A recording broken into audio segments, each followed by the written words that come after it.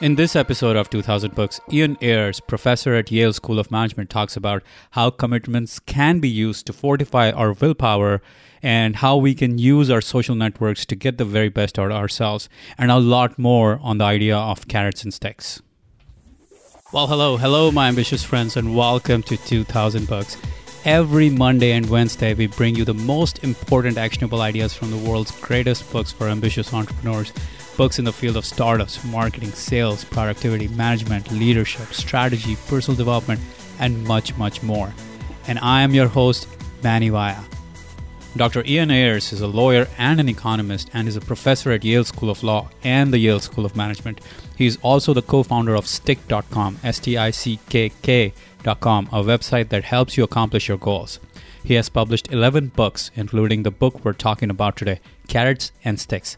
Unlock the power of incentives to get things done. Ian, I'm really excited to have you on the show and talk about this really important topic. Welcome. Hi, it's great to be here. Thank you. I'm really excited to talk about this topic because I have personally used Stickk.com, Stickk.com, and I found it to be really useful. But at the same time, there are so many different variations of how we can use these principles, this principle. I'm really excited about this topic today. And I want to start off by asking, what was your business story? What led you to writing this book?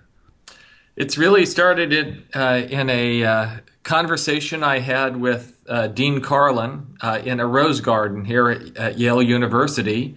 Dean had the thought, why not a commitment store, an online platform where people could go and make commitments, and that the business would provide them with various forms of support to help them stick to their goals, whether it's losing weight or making progress on a business plan or exercising.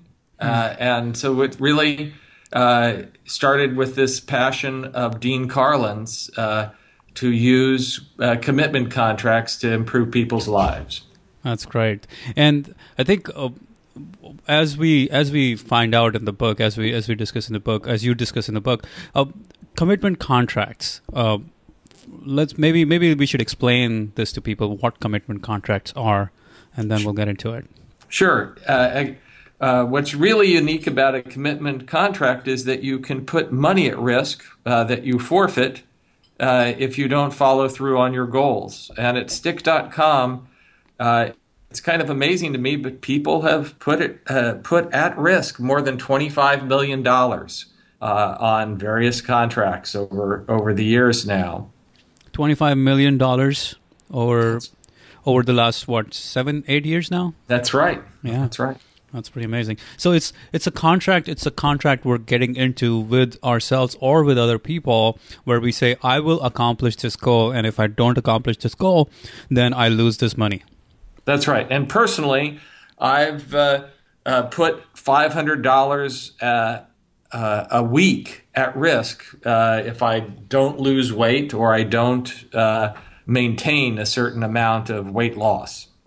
And I'd prefer to keep the weight off than to lose $500. Have you lost it yet? I have, and I maintained this diet for 3 years or so. And I've now gotten to a point that I don't have the $500 diet on, but I'm still maintaining the weight loss. So some of these contracts you can keep on forever. Smoking contracts, some you can turn on and off, and some are really one-shot contracts, such as its commitment contract got me as a law professor finally to get a will written. So yeah, definitely they do work. And now the question is, I think in a lot of our readers' minds is, we're talking about an extrinsic motivation. We're talking about carrots and sticks.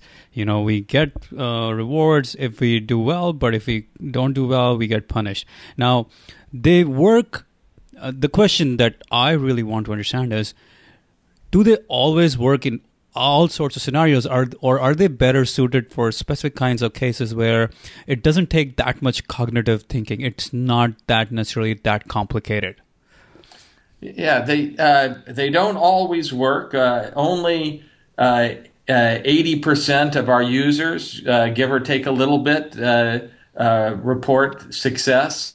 And so sometimes people don't need to make commitment contracts. They don't have a problem with following through. And sometimes when they have a problem in following through, it's too big a problem to be solved by a normal commitment contract. And sometimes you're going to want to make commitments over inputs more than on results. So that I have a friend who's a habitual overeater who said she would just be too scared to lose money on a commitment contract, but she could have make a commitment to get on the scale once a day. Or you could make a commitment to study a certain number of hours, even if you can't make a commitment to get an A on a test. But you do argue in the book that the best commitment contracts are the ones that you're most scared to get into, right? They are, and there's this great trade-off between those that are going to be most helpful to you and those that you're actually willing to undertake. What's the trade-off there? Like, how does it work?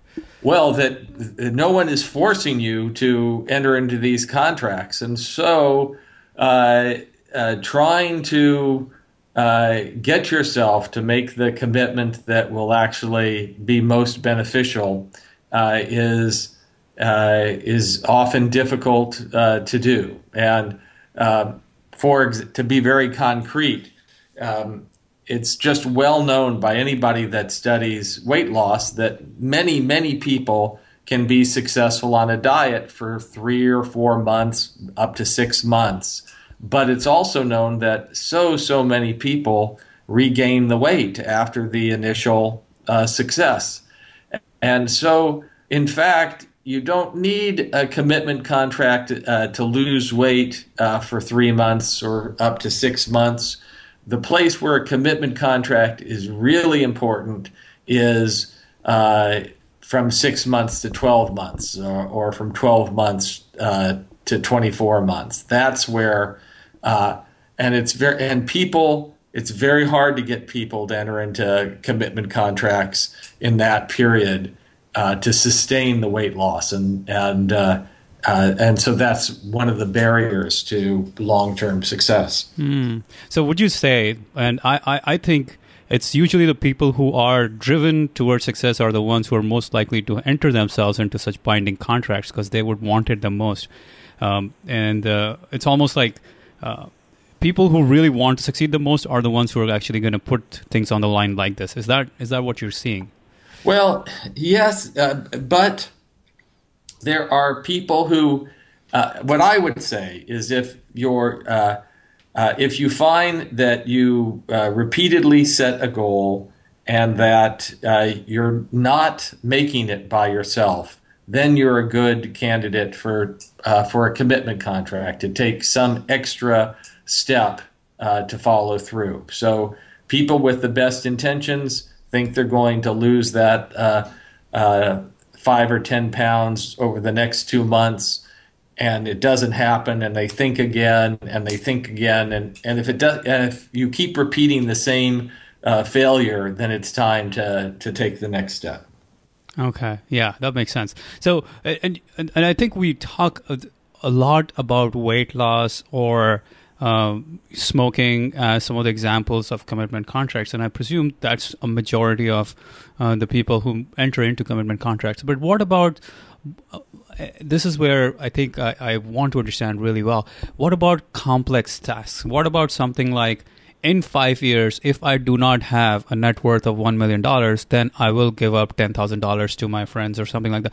Do those kinds of contracts really help, or do they hurt? Because when it comes to something like that, when it comes to making money in an entrepreneurial venture, it's much more than just a simple act of not eating enough or working out more.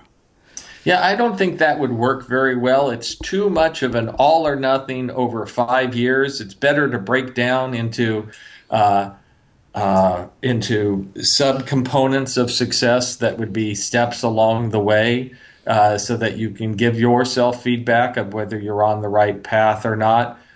One of the very cool things about writing this book is that I was able to go and reach out and speak with our users that make their own commitment contracts. We have an option where there's just an open text box where you say, I commit to, and then fill in the box. And the range of commitments that we have on our website is just breathtaking. Some people commit not to play video games. Some people commit to get to the next level of Tetris.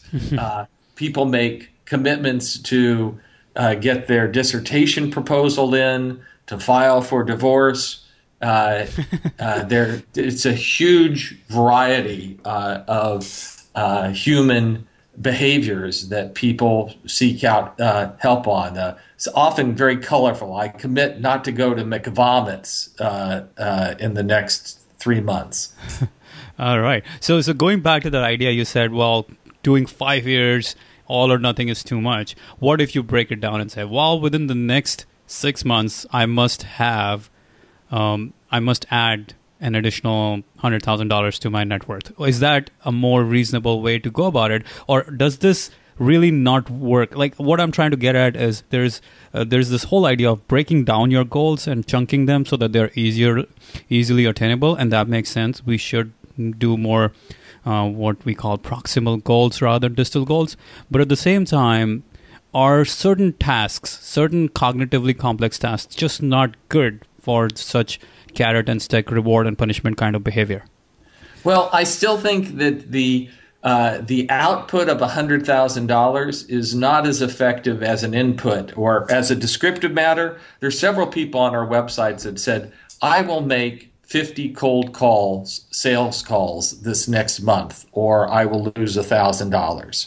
And that's something that's in your control. And I at least can imagine, yes, there's reticence to anxiety to pick up a phone and call people. But if you don't do it, you can't make money in certain sales. And so the idea, this is not, it's not a commitment to get a certain number of sales out of this. The sales calls could still fail or not, but you at least have made a commitment on a quantifiable input.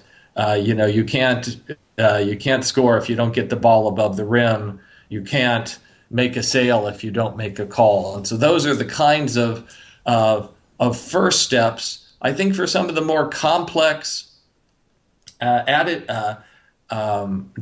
behaviors, maybe commitment contracts aren't going to be as effective as people that aren't doing the basic thing. They're not going to the dentist. They're not making the cold calls. Those are the kinds of things that you can take action on if you find yourself procrastinating. So what you're saying in execution and business execution, we talk about the lead measures versus lag measures. Lead measures are the ones that we have control over, that we can take action on, but lag measures are actually the output of that. So you're saying we should put commitment contracts on lead measures so that we actually can control them, measure them, and actually take action on them, rather than lag measures where it's not always in our control. I can imagine that sometimes you would make commitment contracts on lag measures, but you should take into account what are the chances of loss that are outside your control. The market may turn down in the interim. Something, you may become sick, and in those circumstances, you shouldn't take. People can overcommit by taking on too much of a potential burden that is beyond their control. What and in the book you talk about probably one of the greatest commitment contracts, which was when I think Cortez, when he landed to fight the Aztecs, he asked his warriors to burn the boats, right? Yes. that is the ultimate commitment contract in some ways, because at that point you are all in or you're dead. That's right. And by the way, commitment contracts, they can have costs. But ex post, sometimes you'll end up forfeiting. But if well designed, the expectation is you'll end up with a better result. Yeah, what I have found is that it's actually better to have a commitment contract with higher stakes rather than lower stakes. With lower stakes, I'm not motivated enough. With higher stakes, I have enough motivation to get it done. Well, and that's one of the reasons when I came up with my own diet, I picked a number that would actually hurt. $500 is each week is a substantial hit to me. Now, for some people, for Bill Gates, it might have to be a lot higher than $500. For other people, it might be $50. But figuring out a number that will really motivate you is one of the aspects of getting a good incentive. Yeah, it's one of the aspects of what I would say a really good commitment contract. And the other aspect that I found that I personally gravitated towards, and I found you guys talking a lot about in the book, which is using the possibility of failure and humiliation in some ways. Like you're telling your friends, you're telling the people who, if they found out that you failed on that promise, you would not want to be in front of them when they find that out. That's really motivating. And indeed, that's the biggest surprise in writing this book, that people didn't use this option of providing email addresses of friends and family enough. An example of this is there's a one user, Stick, made a commitment to go to church, and it was working. It was a commitment. He put money on the line. He had his girlfriend as his referee. It was working great for, I think, about 3 months. And then something came up, and he missed going to church. And he and his girlfriend lied to the website because they didn't want to lose the money. He admitted this to me. A little bit interesting. Here's a guy that believes in an omniscient God, who's God would know. That didn't scare him into compliance. But I think his big mistake is he didn't give the email addresses of 5 or 6 members of the church, including his priest. If he had, it would have been too humiliating for him to lie and say he went to church when he in fact didn't. And So in order to have a good incentive, it's yes, put money on the line, but this is one of the big ideas of carrots and sticks is that other people matter, that they matter because we care about what they think about us. And so letting them know whether you've succeeded or not, or whether failed, that can be as big a motivational factor as the potential loss of money. Absolutely. That could be as big or even bigger. I mean, our brains are wired to survive in a social situation and keep our sense of self intact. So when we make a promise and we don't deliver on that promise, our sense of self gets questioned in that moment, and that is a big deal. It's almost like a survival question when we do something like that. So it really is very motivating. And the flip side is when we come through and we do keep our commitments, we feel good about ourselves. We're consistent with our self-view. Exactly. And it grows, and over time we're able to take on bigger and bigger challenges when that happens.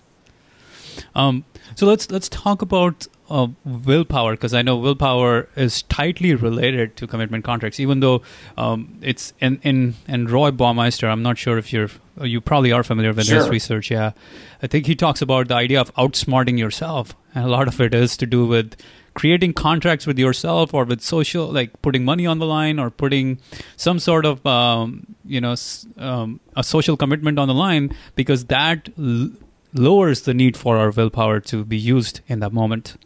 Mm-hmm. That's right. And I really like his research, this idea of thinking of willpower as a muscle that can be strengthened through training is, I think, a very powerful metaphor.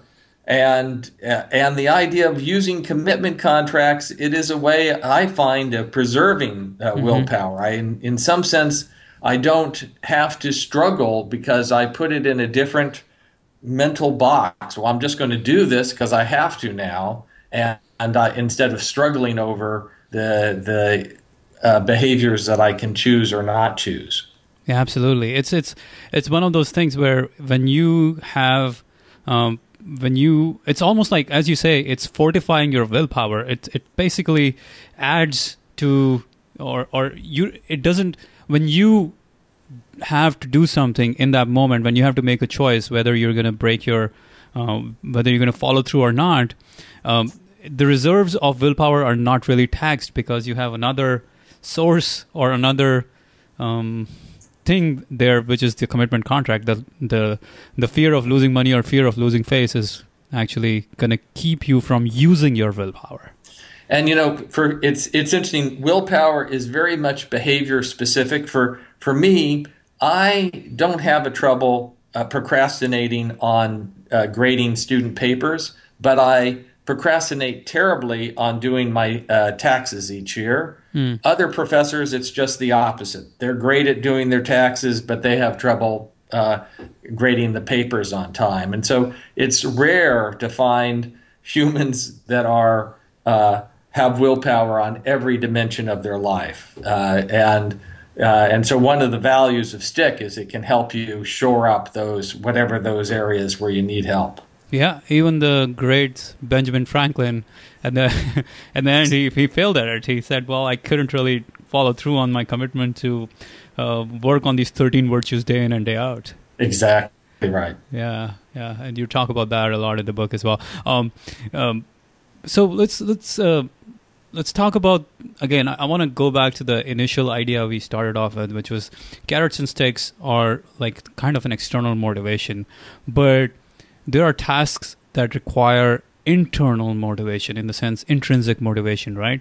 Yes. And in those tasks, are you saying it's not advisable to use carrots and sticks, or advisable to use carrots and sticks only for lead measures? I think that's right. There are going to be some tasks that you'll feel cheapened by the external motivation that. And so, for example, there's another person that made a special contract to call her grandmother weekly and put money on the line. It worked wonderfully for her, improved her relationship with her grandmother before her grandmother died. But she wouldn't want the grandmother to know about the contract because it would be embarrassing to the relationship to know that it was external. But there is this subtle issue about what constitutes an external motivation, because people need to take action to create a STIC contract. They need to be intrinsically motivated in order to sign up for a contract. Mm-hmm. And in some context, when we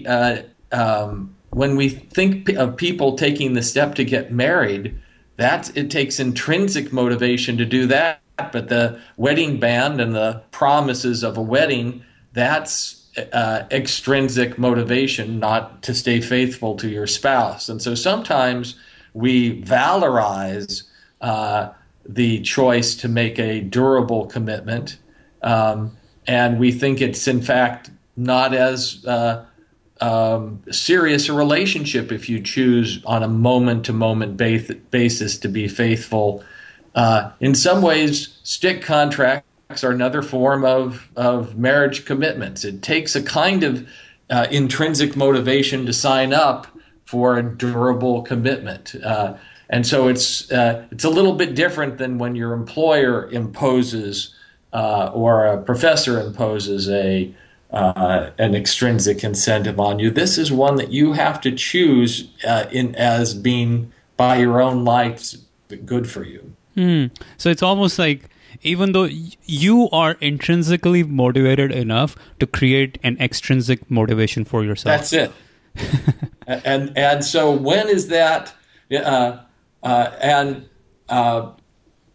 there are sometimes still that we want to know I did it without signing up for a STIC contract. I was able to remember my anniversary. I was I was able to follow through and do this just on my own. Um, Now, by the way, I have a friend, a professor, who was procrastinating on his grades. And I said, well, sign up for a stick contract. You'll do it. He said, no, I want to do it myself. And he missed another week. And then he said, well, if I don't do it next week, I'll sign up for a stick contract. And so even without him using us, we were helping him because we were the fail-safe. And since he knew he didn't want to use a stick contract, by promising to use it if he didn't do it on himself, I think we actually helped him get his grades in. Yeah, and going back to the idea you said where, there are times when you don't want to use the stick as a way to get the outcome. It could be something as simple as staying faithful in your marriage. You don't want a stick contract for that because that would sound that you're already on the wrong track. Yes. Yeah, that makes so much sense. Now let's talk about, I think one of the fundamental ideas which kind of define human behavior and cause the stick or carrots and stick to be a reality, which is hyperbolic discounting, right? Yes. Because when we have this possibility of immediate gratification, we're willing to give up a much higher reward in the future. How does this tie into the whole sticks and like carrots and sticks? Sure. It's one of the reasons it's hard to not eat that last piece of chocolate cake, to save it for dinner time. We're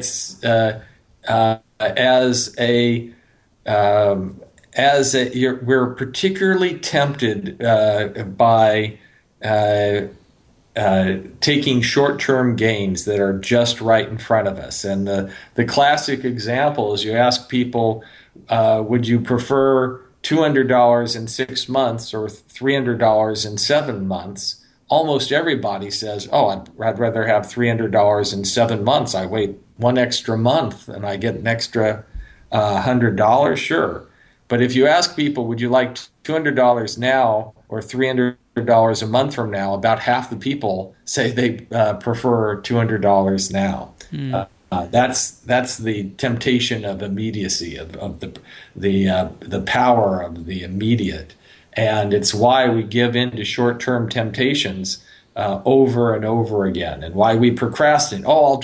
I'd rather have that extra bit of leisure right now. I'll procrastinate just 10 minutes, and then 10 minutes later you want to procrastinate again, and it just gets pushed down. And so one of the ways of taking action against hyperbolic discounting or present biased preferences is through stick contracts, which changes the cost of procrastination, and it actually uses another psychological result, that loss aversion. Losses loom large, and people are willing to do more to avoid losing $100 than they are to work to gain $100. And so stick puts that money, that potential loss, to work for you. Absolutely. We're much more interested in saving face in front of friends rather than try to look good sometimes, because that's way more critical to us. Yeah. Yeah, and the same, with money. So in terms of hyperbolic discounting, as you said, it's like we're fighting the inner Homer versus the inner Spock. Yes. Because the inner Homer wants the, the inner Homer wants the donut and wants it now. Yeah. Whereas the inner Spock, the more deliberative thinker, says, gosh, if I wait and only have one donut after dinner, I'll be leading a happier life on whole, and it's hard to fight off the power of the Homer. So stick contracts are another way to give your more deliberative self control over your behaviors. Yeah, I want to make it really visual for our listeners and just simplify the idea that hyperbolic discounting, it's really about your inner Homer winning over your inner Spock. That's right. This Homer Simpson loves his donuts, and there's just no way you're going to not stop at the donut shop or not eat the all three of the donuts that are sitting there, even if you know that there are other people in the house, and it's better not to stop. You're going to be late to work. You're going to add on fat to your belly.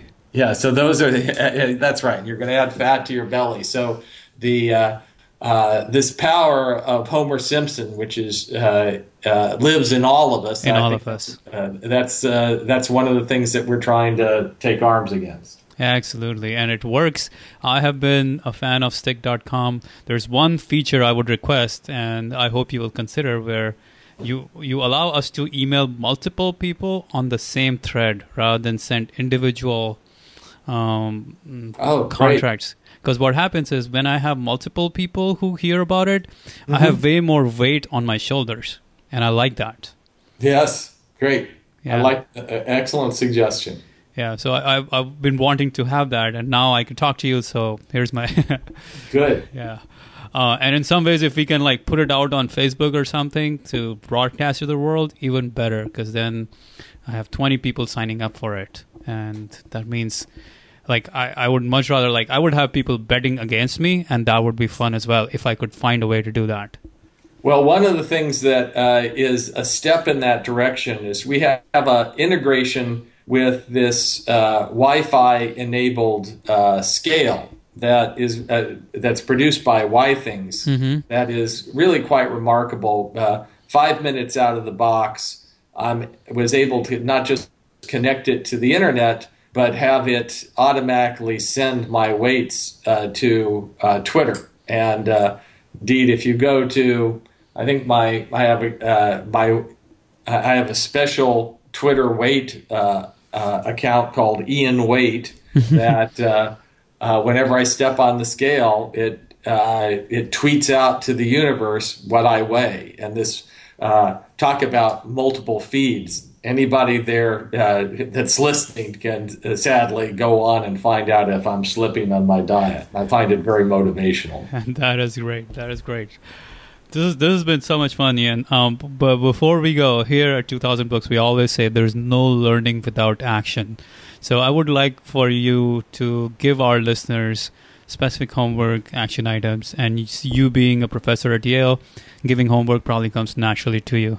Sure. Yeah. I think one of the things you can do is follow through. Other people matter so much to keeping our commitments that you can help your friends. If you have a friend that is just quit smoking and after 6 weeks, has stayed smoke-free, you should know there's still a 50% chance they're going to start up again. That's the overall statistics. And you can help by saying they're so excited, and you say, look, enter into a stick contract now not to smoke for the next 3 months, and put some money at risk. And often people will resist. I don't need it.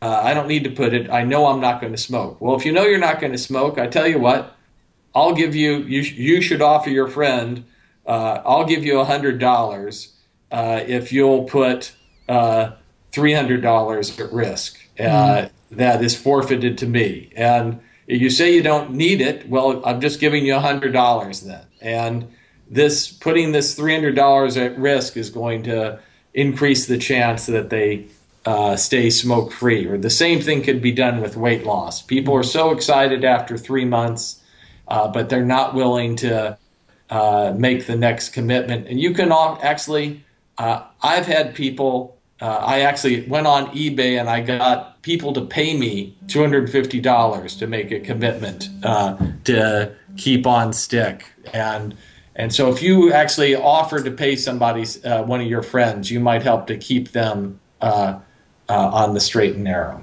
That's great. That's great.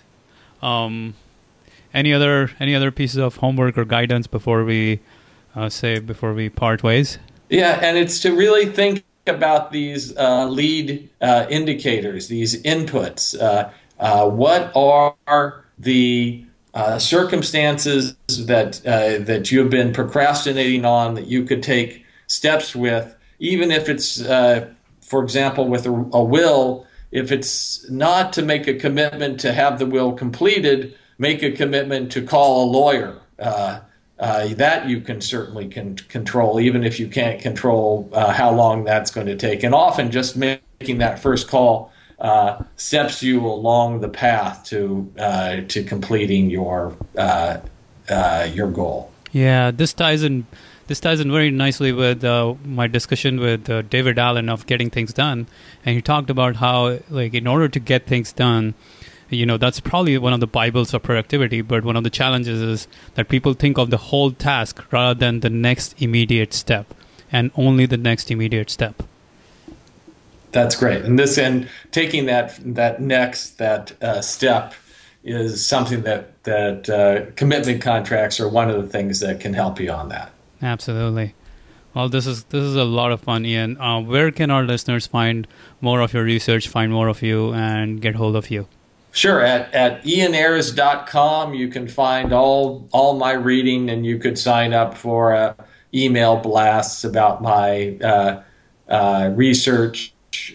One thing that is soon to be posted up there, I have a experiment going at a gym in Amsterdam, which finds that there is a new kind of an incentive, a power to resisted temptation. We take some new gym members and we say, for today and today only, you can quit the gym and we'll give you all your money back plus 20%. And it turns out that they resist the temptation and then they end up going to the gym more. So even though we have incentivized them to quit the gym sooner, they end up not quitting and using the gym more. So sometimes you might make some progress from resisted temptation. Great. So you have this research coming up online as well.